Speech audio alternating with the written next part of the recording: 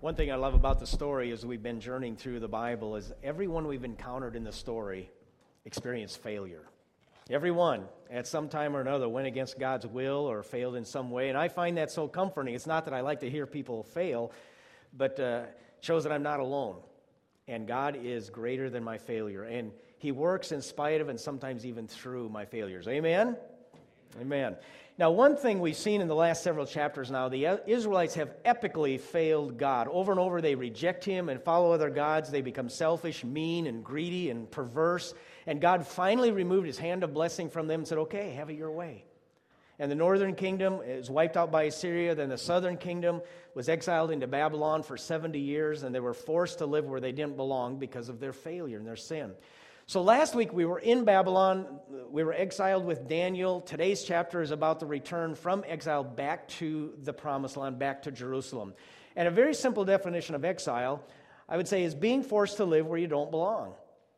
Last week we talked about all of us are living in exile to a certain extent. We're all longing to go home. There's a city yet to come, the new Jerusalem that is our eternal home, and we long to be there. Some of you long to be reunited with loved ones. And that's what the Israelites are doing in this chapter. They long to go back home, to be in Jerusalem, their capital city. Politically, things have changed. Since last week, Babylon is overtaken by the Persian Empire. Cyrus, the king of Persia, allows the Jews to go back to the Promised Land and rebuild the temple. The second best time of the week for me is now. I love Sunday mornings. After I get up and get going. I don't like when the alarm goes off, but I like it once I get here and get into my routine. It's just exciting. I love being around God's people and the privilege of preaching. Sunday worship is the second best time of the week. The best time of the week is Sunday noon, when I get to go home. That's just about heaven, especially if the Packers are playing. Just the best. Now, when you go on a trip, the two best times are when you leave and when you get to come home. Well, for 70 years, the Jews are homeless. How many of you were not here 70 years? You were not on this planet 70 years ago. Yeah, that's a whole bunch of us. Oh, boy. Okay. So most of you aren't aware, don't remember these days. The average cost of a new home 70 years ago was $34.50. Average wages, $2,400 a year. Gallon of gas, 15 cents. Average rent, $50 a month. Loaf of bread, 10 cents. Unemployment, 1.2%. Cost of a stamp, 3 cents. And in the World Series, St. Louis defeats St. Louis. Cardinals beat the Browns. Also in 1944, I don't have these on the board, it was D-Day, of course. FDR was reelected president. Best picture was Casablanca. Inventions include Orbit gum, kidney dialysis, and sunscreen. So a lot has changed and happened in 70 years. So for 70 years, they're away from home, and now they get to finally go back. In Ezra 1:1-3, it's page 263 in your story. It says, in the first year of Cyrus, king of Persia, in order to fulfill the word of the Lord spoken by Jeremiah, the Lord moved the heart of Cyrus, king of Persia, to make a proclamation throughout his realm and also put it in writing. This is what Cyrus, king of Persia, says. The Lord, the God of heaven, has given me all the kingdoms of the earth, and He has appointed to me to build a temple for Him at Jerusalem in Judah. Any of His people among you may go up to Jerusalem in Judah and build the temple of the Lord, the God of Israel, the God who's in Jerusalem, and may their God be with him. So God moves the heart of Cyrus, who's not a believer. He's a pagan. God sometimes works through people that don't follow Him. 50,000 people returned to Jerusalem, which sounds like a good number, but it's not really a huge number. It's just a remnant because hundreds of thousands have been removed or killed. Cyrus not only lets them go back, he gives them resources to go home, and to rebuild the temple. Now, the temple is a visible reminder that God wants to be with His people. The temple wasn't in a far-off place. It wasn't up in the mountains or out in the woods somewhere. It was right smack dab in the middle of the city. And when the Jews walked by the temple, it was a reminder to them that God wants to be in their neighborhood. God wants to be with us, just like He was with Adam in the garden. Without the temple, in a sense, God was not really there. Now, He's there, of course, but there's something missing. Where do the priests do their sacrifices? Without the temple, there's still a feeling of exile. It's not really home without the temple. So they're excited to get started on building it. Ezra 3, verse 1 says, when the 7th month came and the Israelites had settled in their towns, the people assembled together as one in Jerusalem. Then Joshua, son of Jozadak, and his fellow priests, and Zerubbabel, son of Shealtiel, and his associates began to build the altar of the God of Israel to sacrifice burnt offerings on it, in accordance with what is written in the law of Moses, the man of God. Despite their fear of the peoples around them, they built the altar on its foundation and sacrificed burnt offerings on it to the Lord, both morning and evening sacrifices. So they're assembled as one. They're united in this. They build the altar first so they can get the sacrifice and worship started as God had commanded. So they're doing well. The excitement is high, but, chapter 4, verse 4, page 265. Then the peoples around them set out to discourage the people of Judah and make them afraid to go on building. They bribed officials to work against them and frustrate their plans during the entire reign of Cyrus, king of Persia, down to the reign of Darius, king of Persia. Their enemies are threatened by the nation of Israel reestablishing themselves, so the enemies do all they can to discourage God's people, frustrate their plans. They write letters to the king of Persia and do everything they can stop them, and finally the king does order them to stop. So in 424, chapter 4, verse 24 says, "Thus the work on the house of God in Jerusalem came to a standstill until the second year of the reign of Darius, king of Persia." So they get off to a great start. They face some obstacles and opposition. For 16 years, the work is stalled. For 6 years, they just sputter. They can't get materials. They run into obstacle after obstacle. And then for 10 years, nothing at all happens. So they stop and give up. Another failure. Satan has a lot of weapons. Persecution, ridicule, deception, peer pressure, cultural accommodation, temptation. But one that's very powerful is discouragement. Don't underestimate the negative power of discouragement. Now, I like this definition of discouragement. It's courage that has been dissed. You lose courage. A discouraged Christian will become a weak Christian. You may be loving and patient and kind and very generous, but if you're discouraged, you're not going to have a lot of joy and you're not going to have much faith. You seldom see discouraged Christians with high energy and getting a lot of things done. When you're discouraged, you tend to pull back. You tend to withdraw. Man, I get discouraged. Just ask Ellen sometime. In fact, I think discouragement's the number one temptation for ministers and probably for missionaries as well. I remember telling my mentor once, I think I'd rather be a shoe salesman than a preacher. And I hate feet. So it happens. And it's not just for ministers. I know all of you, if you're a teenager, you know about discouragement. If you're married, you know about it. If you have parents, if you're a parent, you know about it. If you're a retiree, you know about discouragement. Young or old, we've all had it. The famous hymn, "What a Friend We Have in Jesus," there's a verse in it that says, "We should never be discouraged." It's just not very realistic. Jesus himself got fed up and discouraged with his disciples. So the Israelites start well.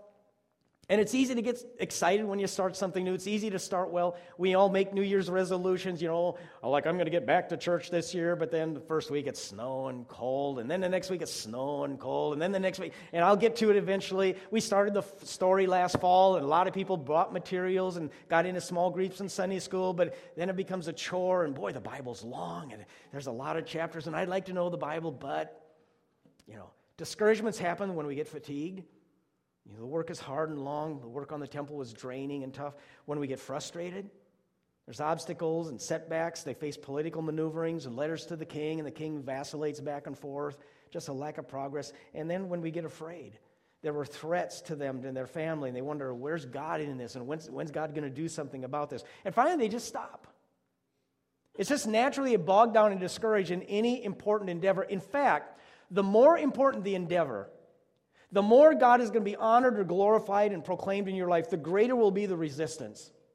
The more you try to put God in the center of your life, in the center of your family, you can expect some obstacles because the forces of hell do not want you turning your life over to God. So you're going to have some discouraging times. For 16 years, the building of the temple is stopped. God gets put on the back burner. They hadn't become notorious sinners. They just got discouraged.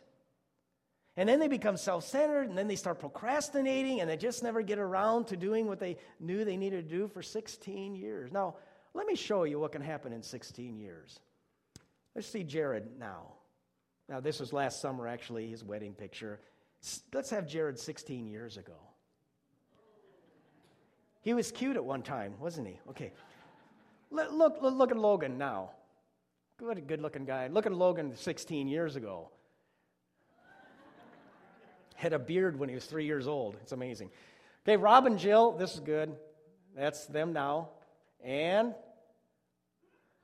Rob with hair. I've never seen. Oh, that's cool. Laura today with Mike, of course. And Laura 16 years ago. I'm guessing that's Ashton 16 years ago. Yeah, okay. Teresa today. And Teresa, 16 years ago. She is amazing. So for 16 years, the Israelites put off the things of God. They're discouraged, and that turned into procrastination. Yeah, remove her picture. Okay, there's been studies on procrastination, and for you who are college students, about 80 to 95% of college students are considered procrastinators. 80 to 95%. In 2002, Americans paid $473 million in taxes because of mistakes they made because they put off filing to the last minute. So if you haven't made your appointment, do it now. Most Americans don't have enough money for retirement because they procrastinated, put off saving during their working life. Most men put off going to the doctor, and I found out a lot of women do too. Procrastinators have higher stress levels and more household accidents than non-procrastinators. Israel is procrastinating. So God finally sends a prophet to speak to them, to let them know what God thinks of their neglect of the temple. Haggai, chapter 1, verse 2, page 266. This is what the Lord Almighty says. These people say the time has not yet come to rebuild the Lord's house. Their attitude is, we'll get back to it someday, but now is not the time. We'll get to the things of God later, after we get our house together, after we get my life together, then we can serve God. After I win the lottery, then I'll be generous. I've heard that so much it's almost comical. These people say, now is not the time. We will someday, just not today. One of the great enemies of faith is procrastination. How many have put off what they needed to do, and they know they need to? I know I need to read the Bible. I know I need to be baptized. I know I need to whatever, and I'll do it tomorrow. And tomorrow never comes. He who hesitates is lost. That's true for salvation. The Bible says today is the day of salvation. Someone once said, and I had to think about this a little bit, but it's true, delay is the deadliest form of denial. When you delay or put something off, you're saying no. We have good intentions, but in the end, we have said no to things we know we should do. In 2011, some Americans were asked about what they struggled with as far as major temptations, and they were asked what they struggled with often or sometimes. And I was a little surprised at the outcome of this. The number one temptation that Americans confessed to was worrying, 60%. Said often or most of the time they worry. Now that's a lot of anxiety. But also at 60%, tied for the highest was procrastinating and putting things off. 60% said procrastinating was a problem. And it was a problem for them more than eating too much, that was 55%. Spending too much time on media was 44%. Being lazy, 41%. Spending money more than they could afford, 35%. Procrastinating was a bigger issue than gossiping or being jealous or viewing pornography and sexually explicit material or abusing alcohol or drugs. Procrastination was the number one temptation right along with worry. There's an old story that said that Satan once called to him his emissaries and said he wanted to send one of them to earth to aid men and women in the ruination of their souls. And he asked which one of these emissaries wanted to go. And one of them stepped forward and said, I will go. And Satan said, well, if I send you, what will you tell the children of men? He said, I'll tell the children of men that there is no heaven. Satan said, they will not believe you, for there is a bit of heaven in every human heart. In the end, everyone knows that right and good must have victory. You may not go. Then another came forward, darker and fouler than the first, and Satan said, if I send you, what will you tell the children of men? He said, I will tell them there is no hell. Satan looked at him and said, oh no, they will not believe you. For in every human heart there's a thing called conscience, an inner voice, which testifies to the truth that not only will good be triumphant, but evil will be defeated. You may go. You may not go. Then one last creature came forward, this one from the darkest place of all, and Satan said to him, and if I send you, what will you say to men and women to aid them in the ruination of their souls? He said, I will tell them there is no hurry. Satan said, go. If I had a dime for every person who said, I know I should, I will someday, I'd be a rich man. Procrastination is denial. It is saying no to God. But the Bible says today is the day. See, in building the temple, they said, we'll get back to it. When things calm down, when things get smoother and easier, we'll get around to it. For 16 years, they said no. Then Haggai 1 verse 3 says, then the word of the Lord came to the prophet Haggai. Is it a time for you yourselves to be living in your paneled houses while his house remains a ruin? Now this is what the Lord Almighty says, give careful thought to your ways. You've planted much but harvested little. You eat but never have enough. You drink but never have your fill. You put on clothes but you're not warm. You earn wages only to put them in a purse with holes in it. God says you give careful thought. Now when I hear that, see that phrase, it sounds like there's going to be something here I don't want to hear. It sounds like a warning. Give careful thought. You think about what you're doing here. If you take care of your things and let the things of God be neglected, you watch it. This procrastination is why you're planting and you're not harvesting. You eat, but you don't ever have enough. You drink, you're never full. You're in wages. You have purses with holes in it. Now, he's talking about material terms here. Okay, and you might think, well, that's not me. I'm blessed materially, and I'm okay. My procrastination hasn't hurt me. Well, it has. Just maybe in other ways. You are not being and doing what God has in store for you. Why are the Israelites struggling? They thought when they go back to the promised land, it'll all be wonderful and all that, but they're struggling. And God says, because you have neglected my things, my house. How's that working for you? You're taking care of your own stuff. Something's out of sorts. The priorities are wrong. Does that sound familiar? I'm going to take care of my stuff first. I've got to watch out for my things, and then we wonder why deep down things just aren't quite right. The first and the greatest commandment is to love God with all your heart and soul and mind. Get that one right. Start there. Then verse 7 in Haggai says, this is what the Lord Almighty says, give careful thought to your ways. There's that phrase again. Give careful thought. Go up into the mountains and bring down timber and build my house, so that I may take pleasure in it and be honored, says the Lord. You expected much, but see, it turned out to be little. What you brought home, I blew away. Why, declares the Lord? Because of my house, which remains a ruin, while each of you is busy with your own house. Therefore, because of the heavens have withheld their dew, and the earth its crops. I called for a drought on the fields and the mountains, on the grain, the new wine, the olive oil, and everything else the ground produces, on people and livestock, and all the labor of your hands. You see what happens when we treat God's mission as secondary or as an option? We wonder why things are flat or stagnant, maybe going the wrong way, and things aren't working out just right. Our priorities are not right. God turns off the rain on the Israelites. For us, sometimes life just doesn't work. It seems like we're spinning our wheels, and never crosses our mind that we have neglected the things of God. Jesus said, seek first his kingdom and his righteousness, and all these other things will be added to you. God was on their to-do list, but he was not at the center. Ellen and I, we talk once in a while, like all of you do, about getting different things done at the house. The carpet's old, and various things need updating. We struggle with that, just to be honest, because God's work is a lot more important than us getting new carpet. Now, I want to invest in eternal things. Ellen wants to invest in eternal things and not just stuff that's going to wear out. And we both know if we start putting our wants first instead of God's kingdom, we're in trouble. I'm not saying new carpet's evil. If you got carpet, that's not terrible, or fixing up the house. But would you at least consider asking yourself, what would God want us to do? And what would we do if God were really first? Seek first his kingdom and his righteousness, and all these other things will be given to you as well. Now, in that context, Jesus is talking about food and shelter and clothing. Those things are all very important. But he says, even more important than those is seek first his kingdom, and all these others will be added to you. C.S. Lewis, I like the way he puts it. If you put first things first, you get second things thrown in. If you put second things first, you lose both the first and second things. Verse 12. Then Zerubbabel, son of Shealtiel, Joshua, son of Jozadak, the high priest, and the whole remnant of the people obeyed the voice of the Lord their God and the message of the prophet Haggai, because the Lord their God had sent him, and the people feared the Lord. Then Haggai, the Lord's messenger, gave this message of the Lord to the people, I am with you, declares the Lord. So the Lord stirred up the spirit of Zerubbabel, son of Shealtiel, governor of Judah, and the spirit of Joshua, son of Jozadak, the high priest, and the spirit of the whole remnant of the people. They came and began to work on the house of the Lord Almighty their God. Hallelujah. They obey. They feared God. Now they'd failed, but they came back from their failure. They repent and turn back to him, and notice God says, I will be with you. I am with you. What's holding you back? Causing you to procrastinate or put God on the back burner.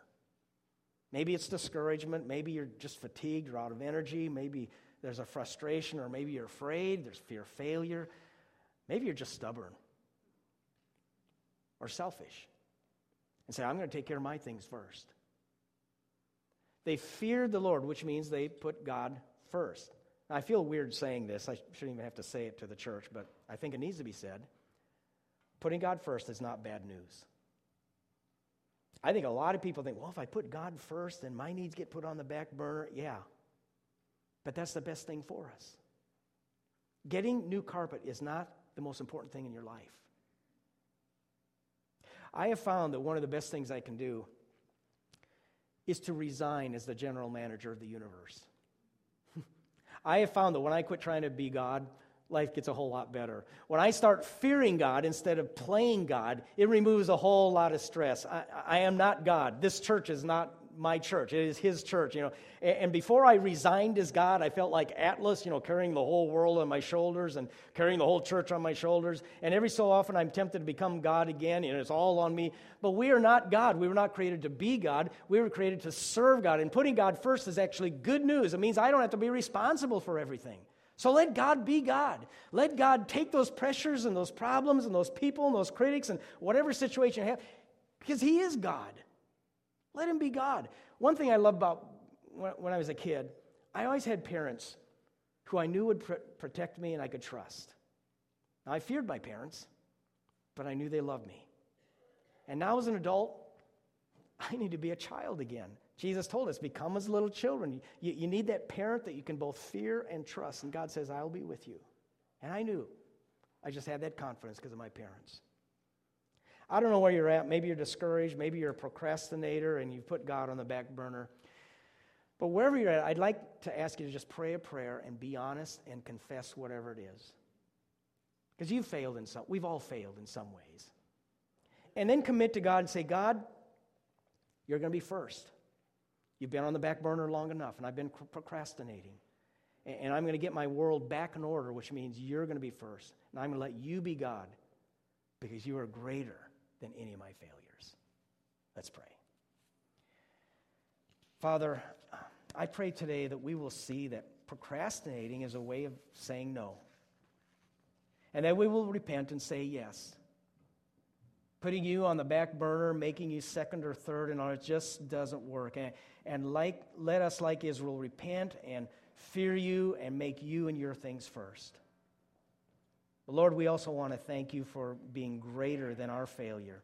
We've all done it, we've all failed, and we all lean on your grace. The grace that comes through Jesus our Lord, our Messiah and our Savior. In Jesus we pray.